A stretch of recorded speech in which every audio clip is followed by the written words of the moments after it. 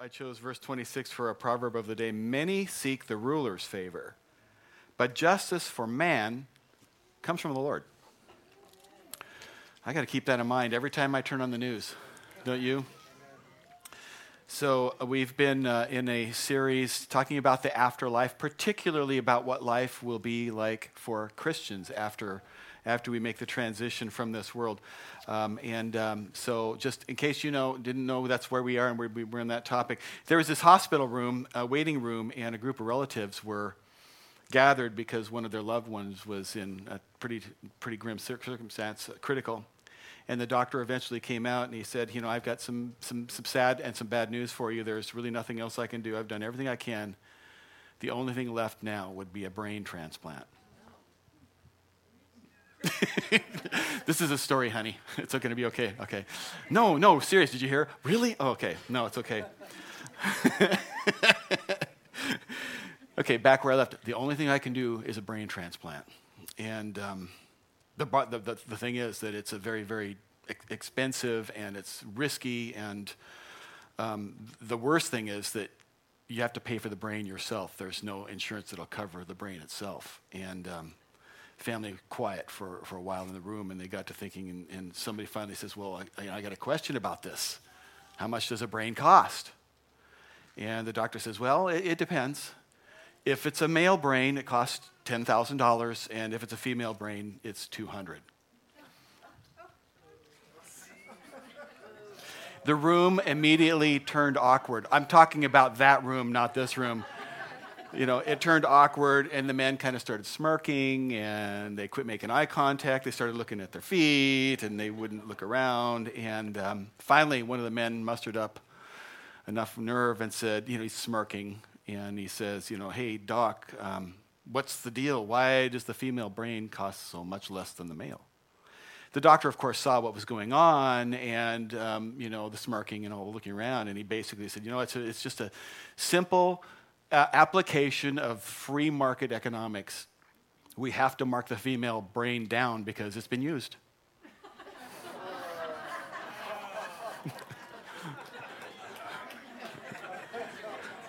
All the men are glaring at me like, traitor! The truth is, every one of us has used our bodies up, some more than others, and the longer we use them, the more wear and tear that shows itself on our bodies and on our brains, I guess, too.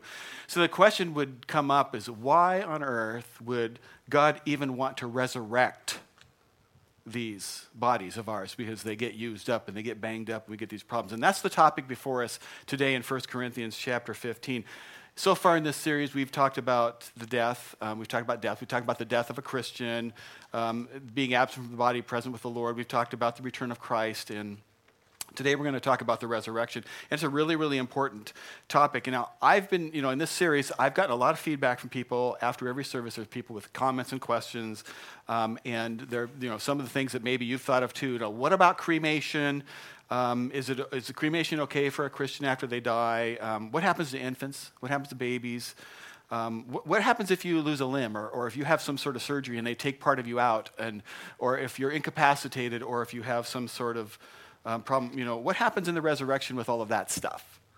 And I think one of the biggest questions that comes up is why does God want to resurrect this body if we're going to get a new one anyway? Why use this? And these are not new questions. These are questions that Paul must have been getting, the very same kinds of questions. In fact, so much so that he devoted this entire chapter to the topic of the resurrection. In fact, 1 Corinthians 15 is probably the most extensive treatment of the topic of the resurrection in all of Scripture. And 1 Corinthians has a couple of famous passages, maybe 1 Corinthians 13 you know of as the love chapter. We relate to that one really well. It's beautiful, it's poetic, and it makes a lot of sense to us. 1 Corinthians 15 is probably of the same caliber when it comes to the topic of the resurrection, but not so well known. Because it's easy for us to understand the ideas of kindness and beauty and patience, but resurrection is hazy. We're just kind of hazy on that topic. Anyway, so before, and on this topic, before we dive too far into it, maybe you think, that the topic, the resurrection of the body, is kind of one of the advanced spiritual topics. It's pretty technical. But you need to know that it's not. This is a very, very fundamental issue for Christians to understand about. It's Christianity 101. So listen to what the writer of the Hebrews says about this topic. Hebrews 6, starting in verse 1. Therefore, let us leave the elementary teachings about Christ and go on to maturity, not laying again the foundation of, and here's a list of things that are basic, things that we should have got these covered by now. He lists these: repentance from acts that lead to death, and the faith in God, instructions about baptism, the laying on of hands, the resurrection of the dead, and God permitting, we will do so. So this falls into the category of very, very basic teaching that we ought to have a handle on. But I think that even though it's basic and pretty fundamental, a lot of people are hazy about this, and I have to say, I don't think there's a lot of teaching in churches in my years growing up in church. I don't think there's been a lot of teaching on it, and so we're going to spend a little bit of time today on this topic. My dad was in the Navy. Now, he was way out of the Navy before I grew up, but I was a little tiny guy, enough to know that there was some Navy in him, which made family gatherings kind of interesting because he was in the Navy. I had another uncle who was in the Marines and another uncle who was in the Air Force. And you can probably picture how I can remember some of the ribbing going on. But one of the things I remember about my dad, I don't know if he did this once or 50 times. I think it was closer to one. Might have done it a handful of times. But I remember a few times in the morning where he would roust me. And I don't know if he put his hand up here and he would go, he would say, "Reveille, reveille, reveille. Man your sweepers, man your brooms. Dump all garbage off the fantail." Anybody here in the Navy? Nobody here has been in the Navy? Did you ever hear anything about dumping garbage off the fantail? Okay, I think today it's different. Put the garbage in the burner or something. I don't know. But he would say that to me, and it's like, okay, I think he was just having fun.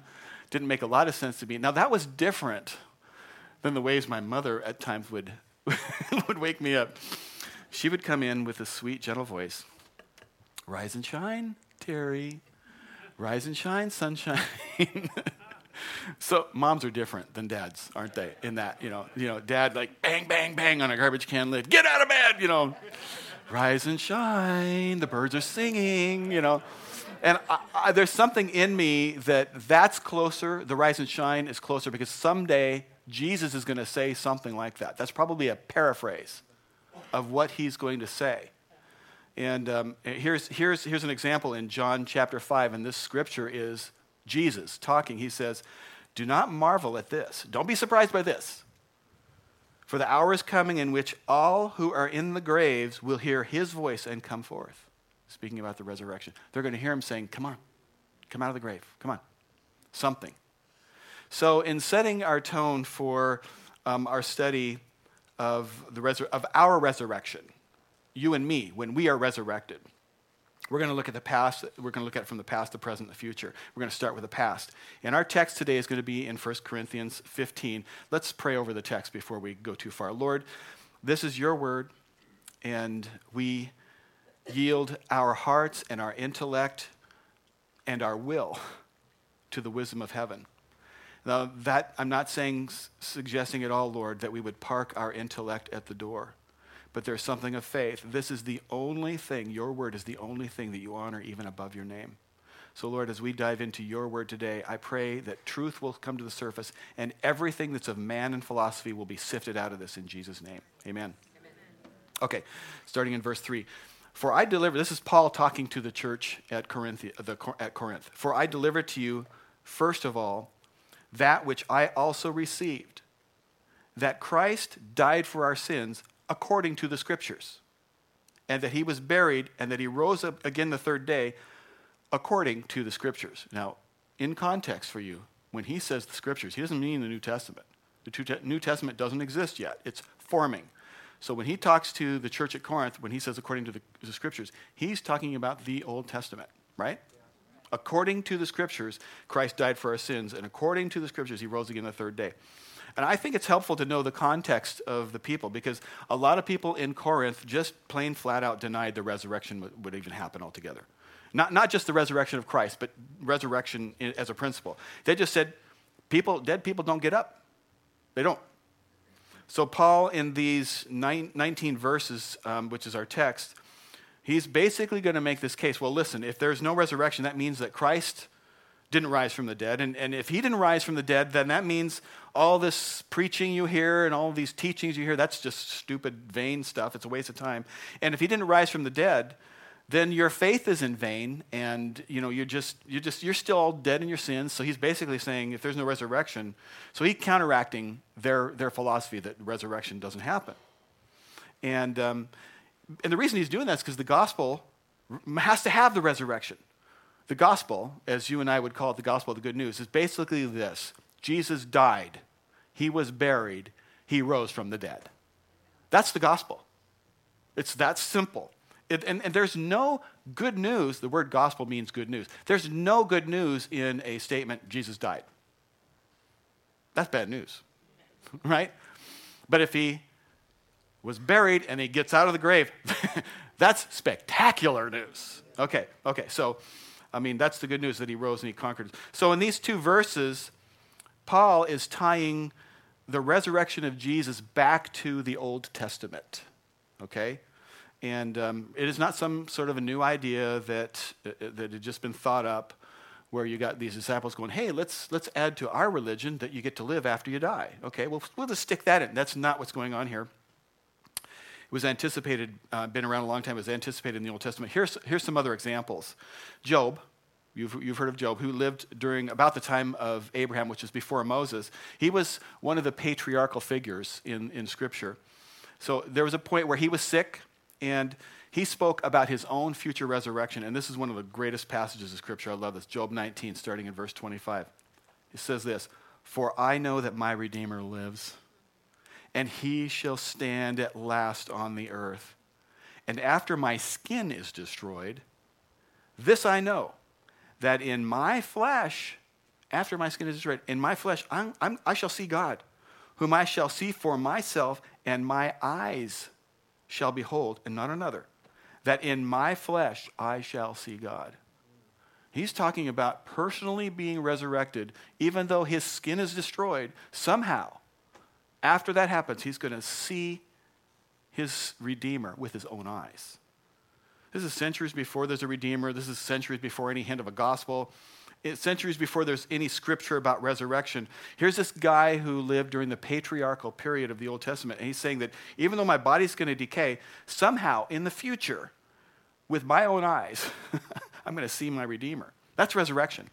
Now that's old. That's Old Testament. Some people believe that the book of Job is the oldest book, maybe. And resurrection is also predicted in the Psalms. Maybe you've heard before that the birth of Christ and the resurrection of Christ is somehow predicted in the Old Testament.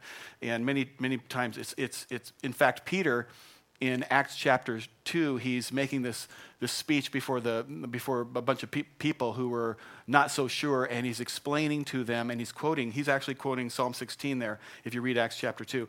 So he's quoting King David. Psalm 16, verses 9 and 10. "Therefore my heart is glad, and my tongue rejoices. My body also will rest secure, because you will not abandon me to the grave, nor will you let your Holy One see decay." Now, those are the words of David. And Peter pulls that out. He says to the people that are present, hey guys, gentlemen, David's not talking about himself here, because he's in the grave. There's his tomb, right? There's David's tomb. He's still in there.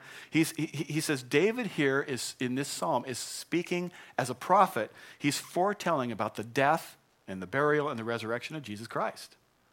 So resurrection is anticipated in the time of the patriarchs. It's anticipated in the time that the Psalms were written.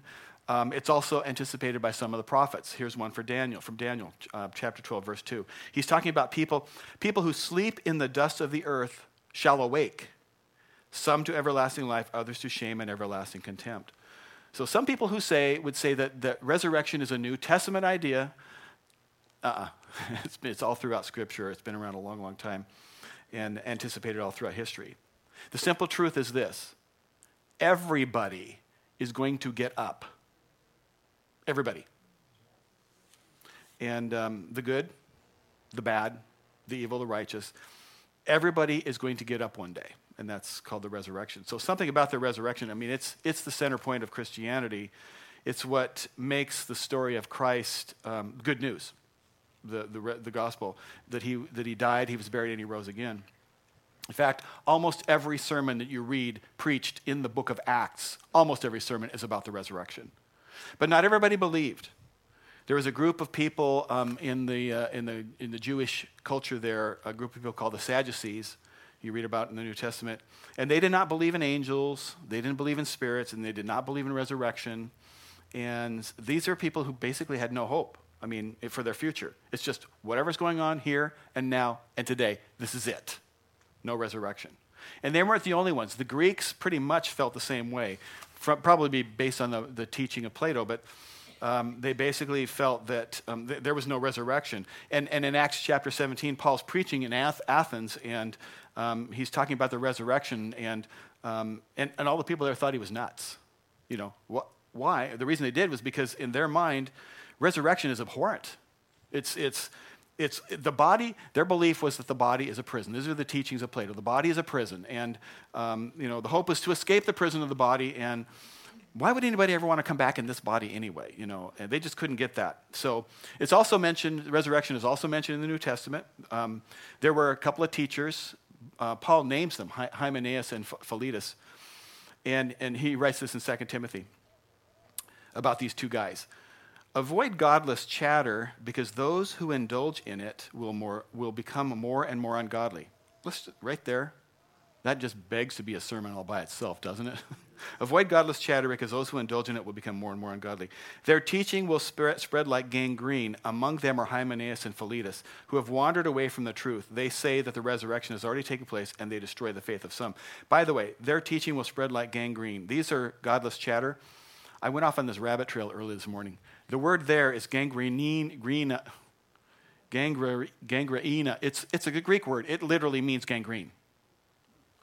You're laughing at me right now. Nice try, Terry. I started scrambling. I said, Lisa, go print something for me this morning from Mayo Clinic.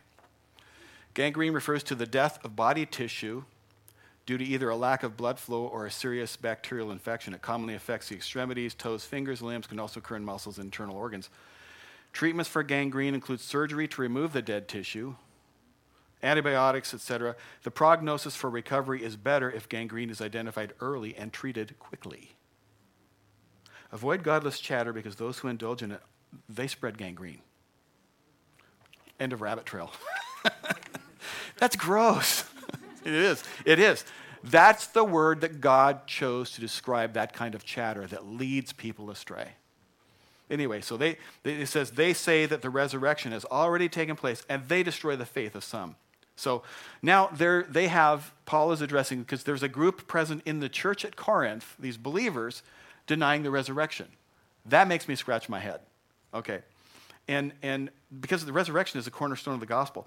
And here's the thing, the point. Satan will attack the concept of resurrection at every turn. He wants to extract it even from the hearts of believers if it can be done.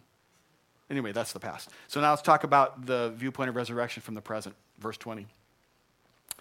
But now Christ is risen from the dead and has become the first fruits. I'm excited about that word. The first fruits of those who have fallen asleep. For since by man came death, speaking of by Adam, since by man came death, by man, now it's a capital M, that would be Christ, right? By man also came the resurrection of the dead. For as in Adam all die, even so in Christ all shall be made alive. But each one in his own order, Christ the firstfruits, there's that word again, and afterward those who are Christ's at his coming. So Paul here is explaining how God's going to deal with death and how the resurrection of Jesus relates to every other resurrection that's going to happen. And you catch that word in there, first fruits. It's in there a couple of times. Jesus is the first fruits. This is a Jewish metaphor. They would have understood it. Every year they had a feast, called the Feast of First Fruits. And it was from the harvest. It would be harvest time. And this would be the very first sample of whatever produce that they were producing in their farms or whatever it is that they did.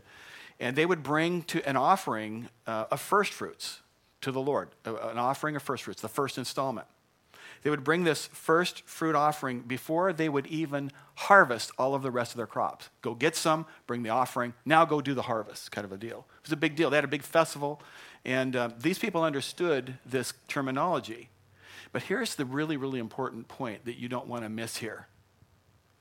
If you bring a first fruit offering, if you bring a first fruit something, if God does that, by necessity, that means that there's going to be a harvest that comes afterwards.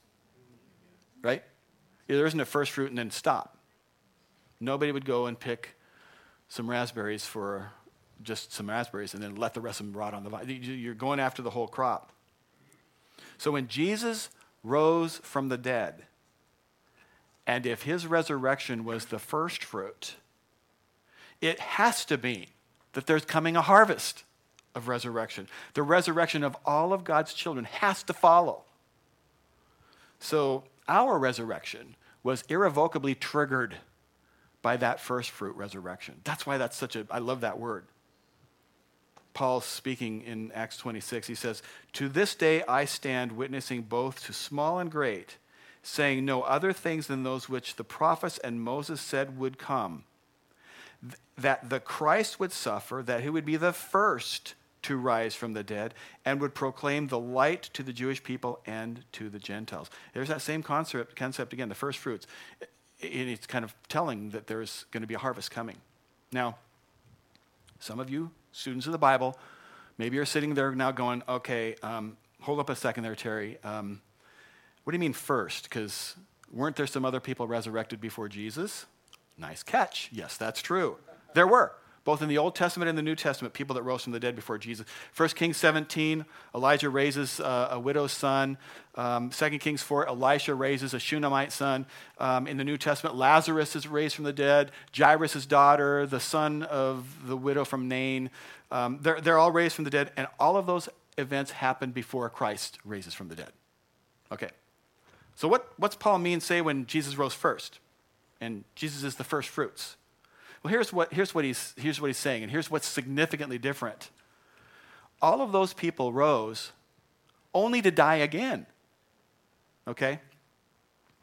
They didn't when they were resurrected their first time, they didn't raise in their glorified bodies. They rose from the dead, they lived for a while, and had to do it all over again. Jesus is different. He rose in a glorified body. We're going to talk about that. It's not just the same human body as they did. It was his body. You need to understand, it was his body that he rose in, but it was his glorified body, and it's his permanent, and it's his forever body. Jesus is the first fruit of that resurrection. And here's the point. When Jesus got out of the tomb on what we would call Easter morning, or whenever that happened, when he conquered death by his resurrection, it wasn't only to prove that he was the Messiah. It wasn't only to prove that he was, God in human flesh. It wasn't only to prove that he's unique, although all of those things are true. But because Jesus was the first fruits, says Paul, his resurrection requires our resurrection. He needed to do that to become the first fruits because that was part of God's plan, which we're going to come to now. Since he rose from the dead bodily, we are also going to rise from the dead bodily. I got a question this week, if God wants to resurrect our body, why is he going to do that if we're going to have a new body anyway? I mean, after all this time, all the wear and tear, why resurrect this? It's a great question, God. It's like, what's up with that? Why the emphasis on resurrection? Why can't we just, God, can I just upgrade? Can I just... Next week's message, we're going to talk about, I don't really know what the title of the message will be, but we could call it Getting the Body You've Always Wanted. But it'll be something, and we're going to talk about that. And anyway, so verse 23 culminates with this change, and it's really good. But each one in his own order, Christ the first fruits, there's that word again, and afterward those who are Christ's at this coming. If we jump ahead to verse 49, and as we have borne the image of the man of dust, that's Adam, the man of dust is Adam, we shall also bear the image of the heavenly man, capital M, that's Jesus Christ. We're going to look like Christ, and we're going to bear his image. Philippians 3, and this is Paul said, Jesus will transform our lowly body that it may be conformed to his glorious body. 1 John 3, it has not yet been revealed what we shall be, but we know that when he is revealed, we shall be like him, for we shall see him as he is. These passages answer the question, what will our bodies be like when we raise from the dead? And the answer is we're going to be like Jesus' body when he rose from the dead. And you say, well, okay, what was Jesus' body like when he rose from the dead? Thank you for asking that question. Okay. Our resurrected bodies will be our earthly bodies glorified. Okay? It won't be a different body. It's going to be this one glorified. Relax. If you're not happy about that, it gets really good, okay? But when Jesus was resurrected from the dead, you'll notice that he rose with the same body he had before, right? I mean, the tomb was empty. It wasn't still in there decaying, and he wasn't some phantom running around. He got up in that same body that came. There was a one-to-one correspondence with the bodies that went into Jesus' tomb and came out. Okay, all right. It was him, but it was him glorified. Jesus predicted it in John 2. These are the words of Jesus. Destroy this temple, and in 3 days I will raise it up. Then just after that, in that same passage, John gives an editorial explanation. He says, but he was speaking of the temple of his body, his physical body. And I bring this up because some Christians assume that God's going to create for us a new permanent body ex nihilo, which out of nothing, that he's going to create it out of nothing and just create us another new one and give it to us upon death. If that was so, if there was no resurrection, then you can just go ahead and rip 1 Corinthians chapter 15 right out of your Bible, because that's the whole passage. That's what that whole thing is all about, if that's what it was going to be. And that's the whole premise. Our bodies are going to be resurrected from the dead. And here's how Jesus describes the resurrection in John chapter 5. Do not marvel at this, for the hour is coming in which all who are in the graves. Now that's descriptive. That's people who have died and had their bodies lowered into a grave. Okay? All who have had, and which are in the graves, will hear his voice and come forth. Those who have done good to the resurrection of life, and those who have done evil to the resurrection of condemnation. And nothing could be more graphic than that. It's their bodies being resurrected. Now, that's why, and this is just a personal idiosyncrasy, this preference, I think it's better for us to refer to that future state not as our new body, but as our glorified body, because there's a difference, and you're going to see it's your body glorified. So back to the question, why does God want to resurrect? Why does he want to resurrect our body if we're going to have a new one? And the answer is, you're not going to have a new one. You're going to have this one, but it's going to be redeemed.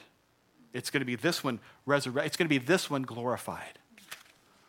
We're going to explore what that means. Romans 8:22. For we know that the whole creation groans and labors with birth pangs together until now. Not only that, but we also, who have the first fruits of the Spirit, even we ourselves groan within ourselves, eagerly waiting for the adoption, the redemption of our body. That's when the redemption is complete. It happens, it's completed upon resurrection. So, our resurrection bodies are going to be, our bodies glorified. Jesus had the same body, was glorified. And now number two, our resurrected bodies will have advanced properties. Advanced properties. I don't know how else to describe it. Here's what I mean. Jesus had some advanced properties, right? I'm not talking about what he could do because he was God. I'm talking about what was going on with his physical body. For example, John chapter 20, verse 19. Now, I'm just going to point these things out to you. I don't know. But I'm just going to point out to you what was different about Jesus' physical capabilities at that point. John chapter 20, verse 19, he actually passes through solid walls. That'd be pretty cool, right? The disciples, here's the deal. The disciples are in the upper room. The building is made out of stone. All of the buildings then were pretty much made out of stone. And the doors are shut and locked because they're afraid. And Jesus enters the room. He doesn't knock. He's just in there. Then that same day at evening, before the first day of the week, when the doors were shut, where the disciples were assembled for fear of the Jews, Jesus came and stood in the midst of them and said, "Peace be with you." Okay. You can allegorize this if you want, but there are not a lot of passages in here where the Holy Spirit decides to tell you where people are, that the fact that the doors were closed. And the first thing Jesus said is, I'm paraphrasing it, calm down. Something happened. Something happened, and he's saying, peace. Peace, settle down. It's going to be okay. Another example of something that is advanced is he could suddenly disappear and be somewhere else. Luke 24:31, he's on the road to Emmaus, and he's walking and talking with these two disciples, and the scripture says he disappeared from their sight. He's gone. After he disappears, these two disciples, they head over to tell the 11 what's going on about seeing Jesus, and then suddenly appears. Read this in Luke 24. Now, as they said these things, Jesus himself stood in the midst of them and said to them, "Peace to you." But they were terrified and frightened and supposed they had seen a spirit. And he said to him, "Why are you troubled?" What's the big deal? Doesn't this happen to you every day? Why are you troubled? This is funny. Isn't it funny to you? It's funny to me. Okay. Why are you troubled? And why do your doubts arise in your hearts? Behold, my hands and my feet, that it's myself. Handle me and see. Here's Jesus in his resurrected body. For a spirit doesn't have flesh and bones, as you see I have. Now, I love what happens next. When he said this, he showed them his hands and his feet. While they still did not believe for joy and marveled, he said to them, "You got any food? You got any ice cream? You got nachos?" So they gave him a piece of a broiled fish and some honeycomb, and he took it and ate it in their presence. I love the fact that there's going to be food in heaven. Jesus is eating. There's not going to be any broccoli in heaven, I'm pretty certain. That would be a miracle. Okay. But here's Jesus in his glorified, resurrected, flesh and bones, physical, real, but he's got these other world capabilities. Here's another example. On 3 different occasions in the New Testament, he's walking with people who knew him intimately, but they didn't recognize him. They didn't know who he was at first. But later, they do recognize him when he reveals himself to them. Now, I don't know what that means, but it's pretty cool. I don't know why it's cool. The mischievous in me wants to be able to slip among and not know. Anyway, some people believe that that he wasn't recognized because of the terrible scarring and the marks that happened, and that's a possibility at the crucifixion. Other people believe, and I kind of lean this way, that it's Jesus' body, but it's in a glorified form. It's the same, but it's different.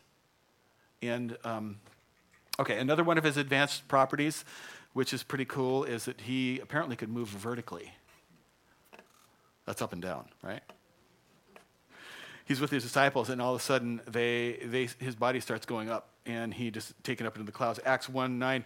And when he had spoken these things while they watched, he was taken up, and a cloud received him out of their sight. Now, you could say, well, that's because he's God. It could be. Or maybe it's just one of the capabilities of his glorified body. Scripture doesn't say. So I'm not making doctrine about it. I'm just telling you, here's what Scripture says about Jesus physically after he was resurrected. That's different from before.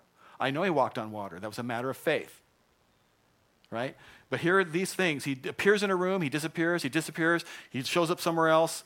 It's like transported or something. It kind of sounds like Star Trek. Shapeshifter. There's differences here. I'm just reading to you these scriptures. And the passage goes on to describe these disciples who are watching him go up in the clouds.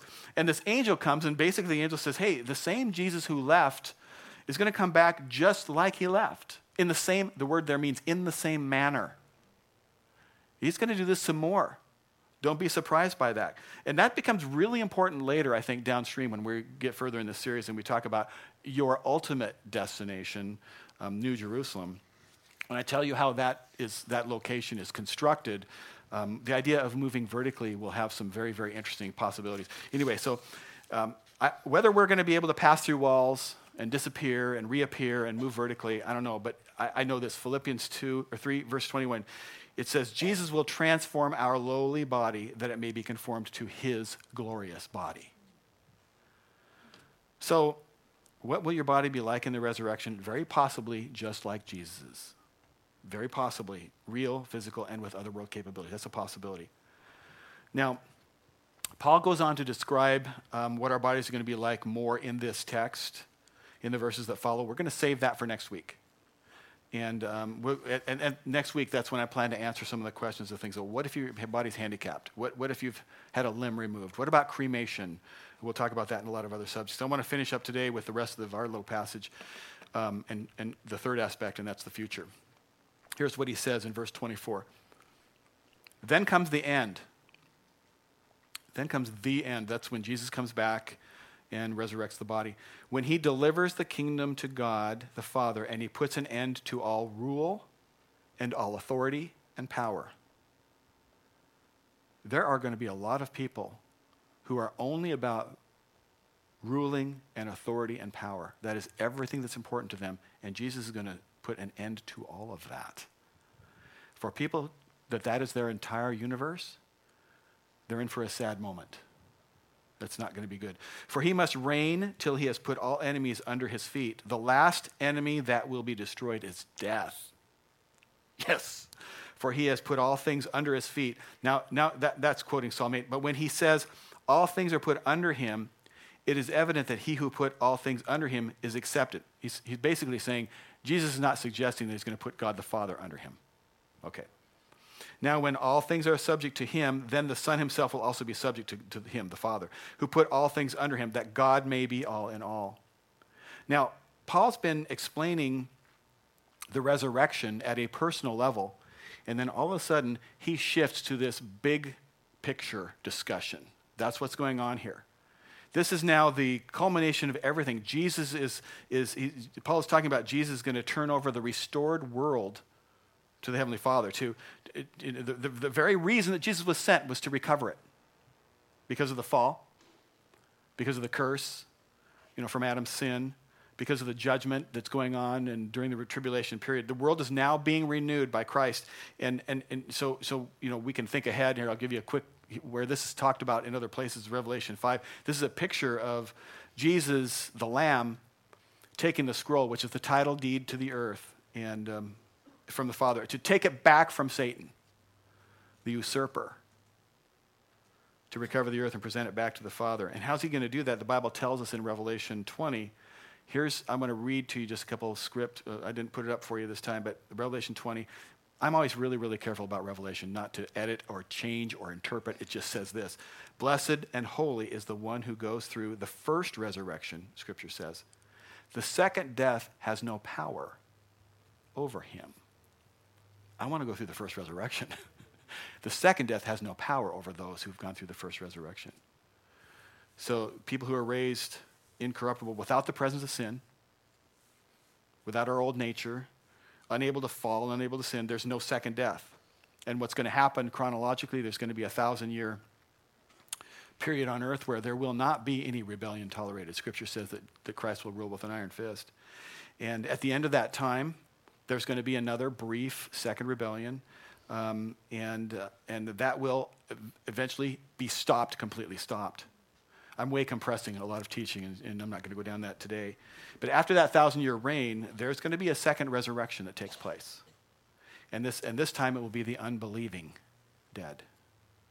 And they will then be called up to stand before what's called the Great White Throne. The Great White Throne. You've probably heard of the Great White Throne Judgment. And at that point, they will be given the capability to withstand eternal punishment.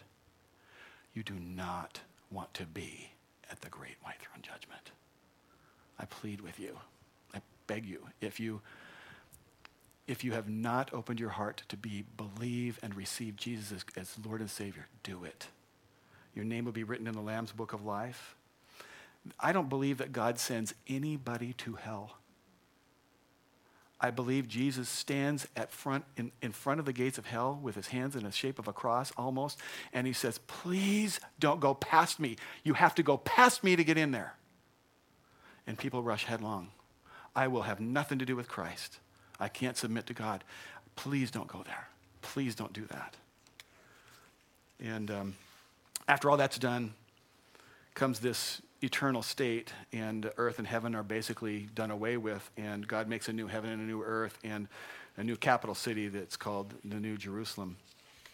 And so resurrection has been anticipated for a very, very long time, and when Jesus rose from the dead, he set into motion this chain reaction that requires your physical resurrection, your body raised and made glorified, and the first fruit signal of that coming harvest. Now, some people might say, well, Terry, everything that you're teaching today and what you've been teaching the last few weeks is all hooey. It's just metaphysical nonsense, and an unbeliever maybe would hear these things and say, hey, please, it's kind of scoffing. Well, okay, let's play a logical argument there. Let's just suppose that there is no hereafter, and this is all there is. There's no hereafter. Nothing matters. You can do anything you want, right? Because there's no consequence. Anything you want, nothing matters. But if there is a hereafter, nothing else matters. There's a guy who went to the doctor for a checkup. He calls the doctor a few days later, and the doctor felt kind of sheepish about the phone call because he obviously had failed to share some bad news with the guy. He said, I'm so sorry, I've got some bad news for you and some worse news. That's different. You're supposed to be bad news, good news. I got bad news and worse news. And the guy's thinking, well, this doesn't sound too good. Yeah, the doctor said, yeah, the bad news is you've got 24 hours to live. And the guy said, 24 hours to live, that's not enough time to take care of anything. It's too late for me to make any changes, to do anything. That's the bad news. What's the worst news? When the doctor said, well, I was supposed to call you yesterday to tell you that. It's a little bit funny, honey. It's just even a little tiny. Okay. So the point of that story is you may not have as much time to deal with as you think. And you're right, it's not funny.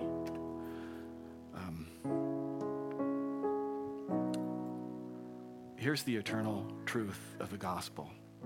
God so loved the world and saw it unraveling in sin and corrupt that he said, I can't let these people go where they're headed. I've got to make a way for them. And he sent his only son to pay the price, the terrible price, for the failures of our lives, for our sin. So that you wouldn't have to perish, but instead you could have eternal life. And Scripture says, if you believe, all who call on the name of Christ will be saved. Call on him right now. Lord, I want to thank you. Here we are standing here talking about this topic, somehow like we're peering over the edge of life into eternity. For weeks, God, we've been talking about what eternity is like, what death is going to be like for the believer, a little bit for the unbeliever. God, your Scripture says to be absent from the body is to be present with the Lord. We've thought about and anticipated your coming. There's a lot we don't understand about glorified bodies and resurrected bodies. It's all just stuff we're going to learn. Your word tells us that we see things dimly now, and later we'll understand.